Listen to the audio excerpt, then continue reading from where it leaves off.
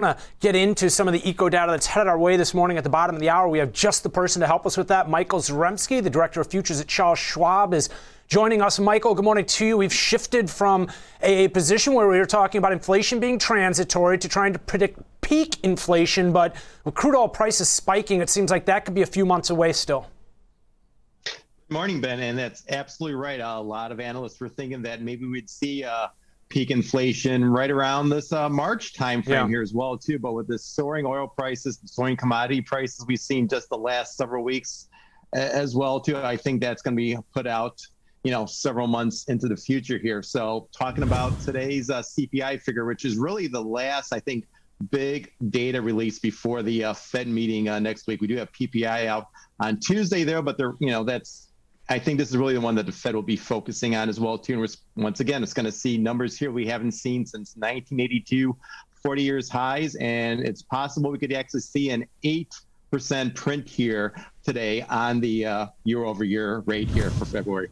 Yeah, so again, many are expecting that it's not as bad as it's going to get ultimately, that we could see higher inflation. Expected to see, again, the highest, as you mentioned, since 1982. I think you mentioned that. And, what I'm noticing here, Michael, is it's not just some of these commodity prices. I mean, yes, obviously wheat we've seen and some of the metals and you mentioned crude oil, but rentals in some areas of New York at all-time highs now. I mean, we've seen and guys in the office that rent are talking about how their prices are going up significantly. I mean, this is a major impact as well.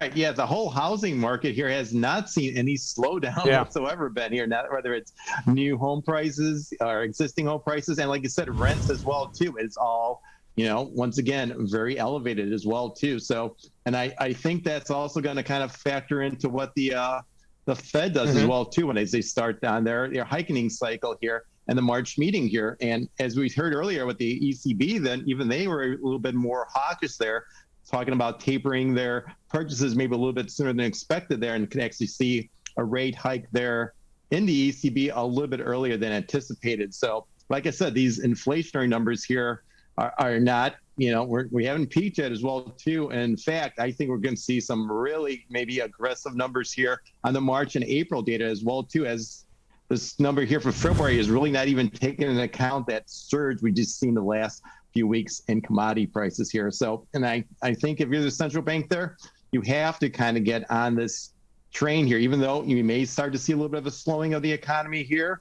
But at some point, you got to get inflation in check here. And if it, causes a little bit of a slowdown in the economy, so be it, because that could actually help them kind of get that inflation under control. What they don't want to see, though, is that stagflation there where we see really slow growth or even negative growth rates and rising inflation here. So right now, I think if there's anything that the Fed can try to control there, it is kind of that tightening with interest rates there. And hopefully we'll see this inflationary pressures start to peak here, maybe, late spring, early summer there. And then they can kind of go more data dependent here, but they got to get the ball rolling here. And I think that's what we're going to see here next week.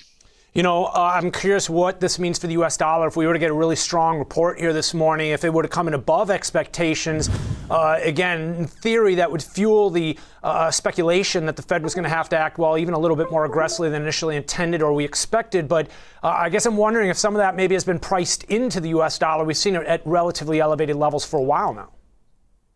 It is certainly possible. I mean, we did breach the 99 level there in the Dixie there just the other day here as well, too. Now it's come back a little bit here, and we've seen a little bit of a bounce here in the euro. But like I said, I don't think the ECB can be as aggressive as maybe the Fed is, because the U.S. economy is in a lot better shape than the Eurozone as well, too. So I think that alone there is going to, kind of keep the dollar here elevated, because as we know there, that especially against the euro there, as that is the biggest component there of the dollar index.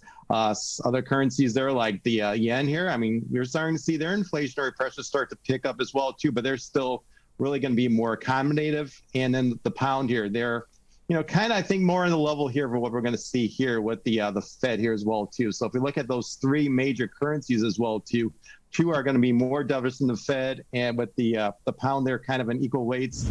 And all that said there kind of says that the dollar there is probably going to be stabilized and maybe even headed higher there if we do see the Fed get more aggressive. Yeah, we were talking a minute ago about how some of those Asia-Pacific benchmark yields have been on the rise. We're talking new highs in Australia, in China, South Korea in terms of yields, rates. Let's talk a little bit about what this means for U.S. yields ultimately with the TNX, which is holding, well, for the most part, comfortably just below that 2% level. Michael, I'm wondering, again, a big number here today. Obviously, if we were to get high inflation, sparking concerns of stagflation ultimately. I mean, possibly we could see rates come off. I mean, treasuries catch a bit of a bid in that safe haven type tendency if the indices were to continue selling off. I'm just trying to get a feel for the ripple effect here if we get a stronger than expected number.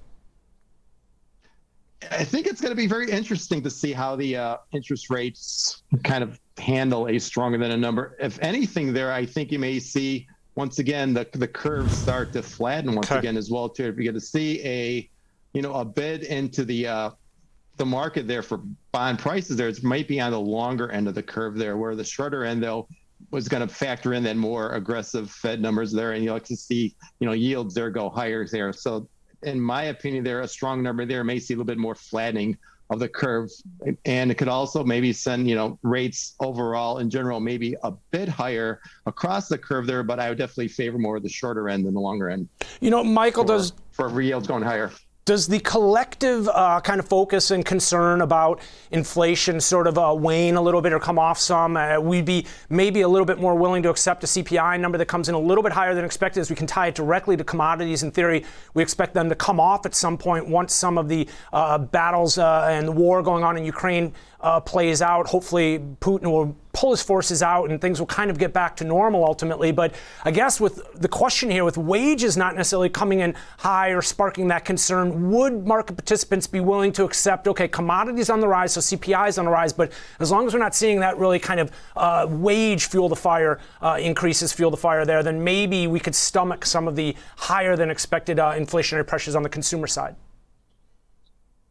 Possible, but I think we'd have to see kind of the whole overall inflationary picture at least start to stabilize as well too, and we have not seen that yet. So we have to see the numbers maybe not rise as aggressively as well too before that's kind of factored in. And also we have to start looking also at some of the data there as well too. I mean, look at jobless claims. Like I said, we start to see jobless claims start to spike up, where we start to see actually some concerns that employers are actually starting to lay off workers due to these rising prices and wages. That may kind of change the whole sentiment of the market here, but right now we have not seen that yet. So that's kind of the number that I'd be kind of looking at there. If we start to see the employment pictures start to wane a little bit, that would obviously take some of the wage pressures off there as well too. And if that also corresponds though with maybe a peak here in inflation here, yes, the market may just kind of start to accept those levels here as well too, but we haven't seen that yet.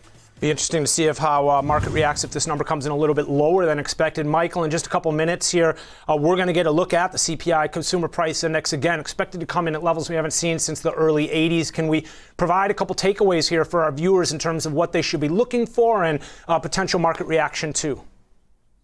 Right, well, the expectations are for a rise about 7.9% year over year, up 0.8%.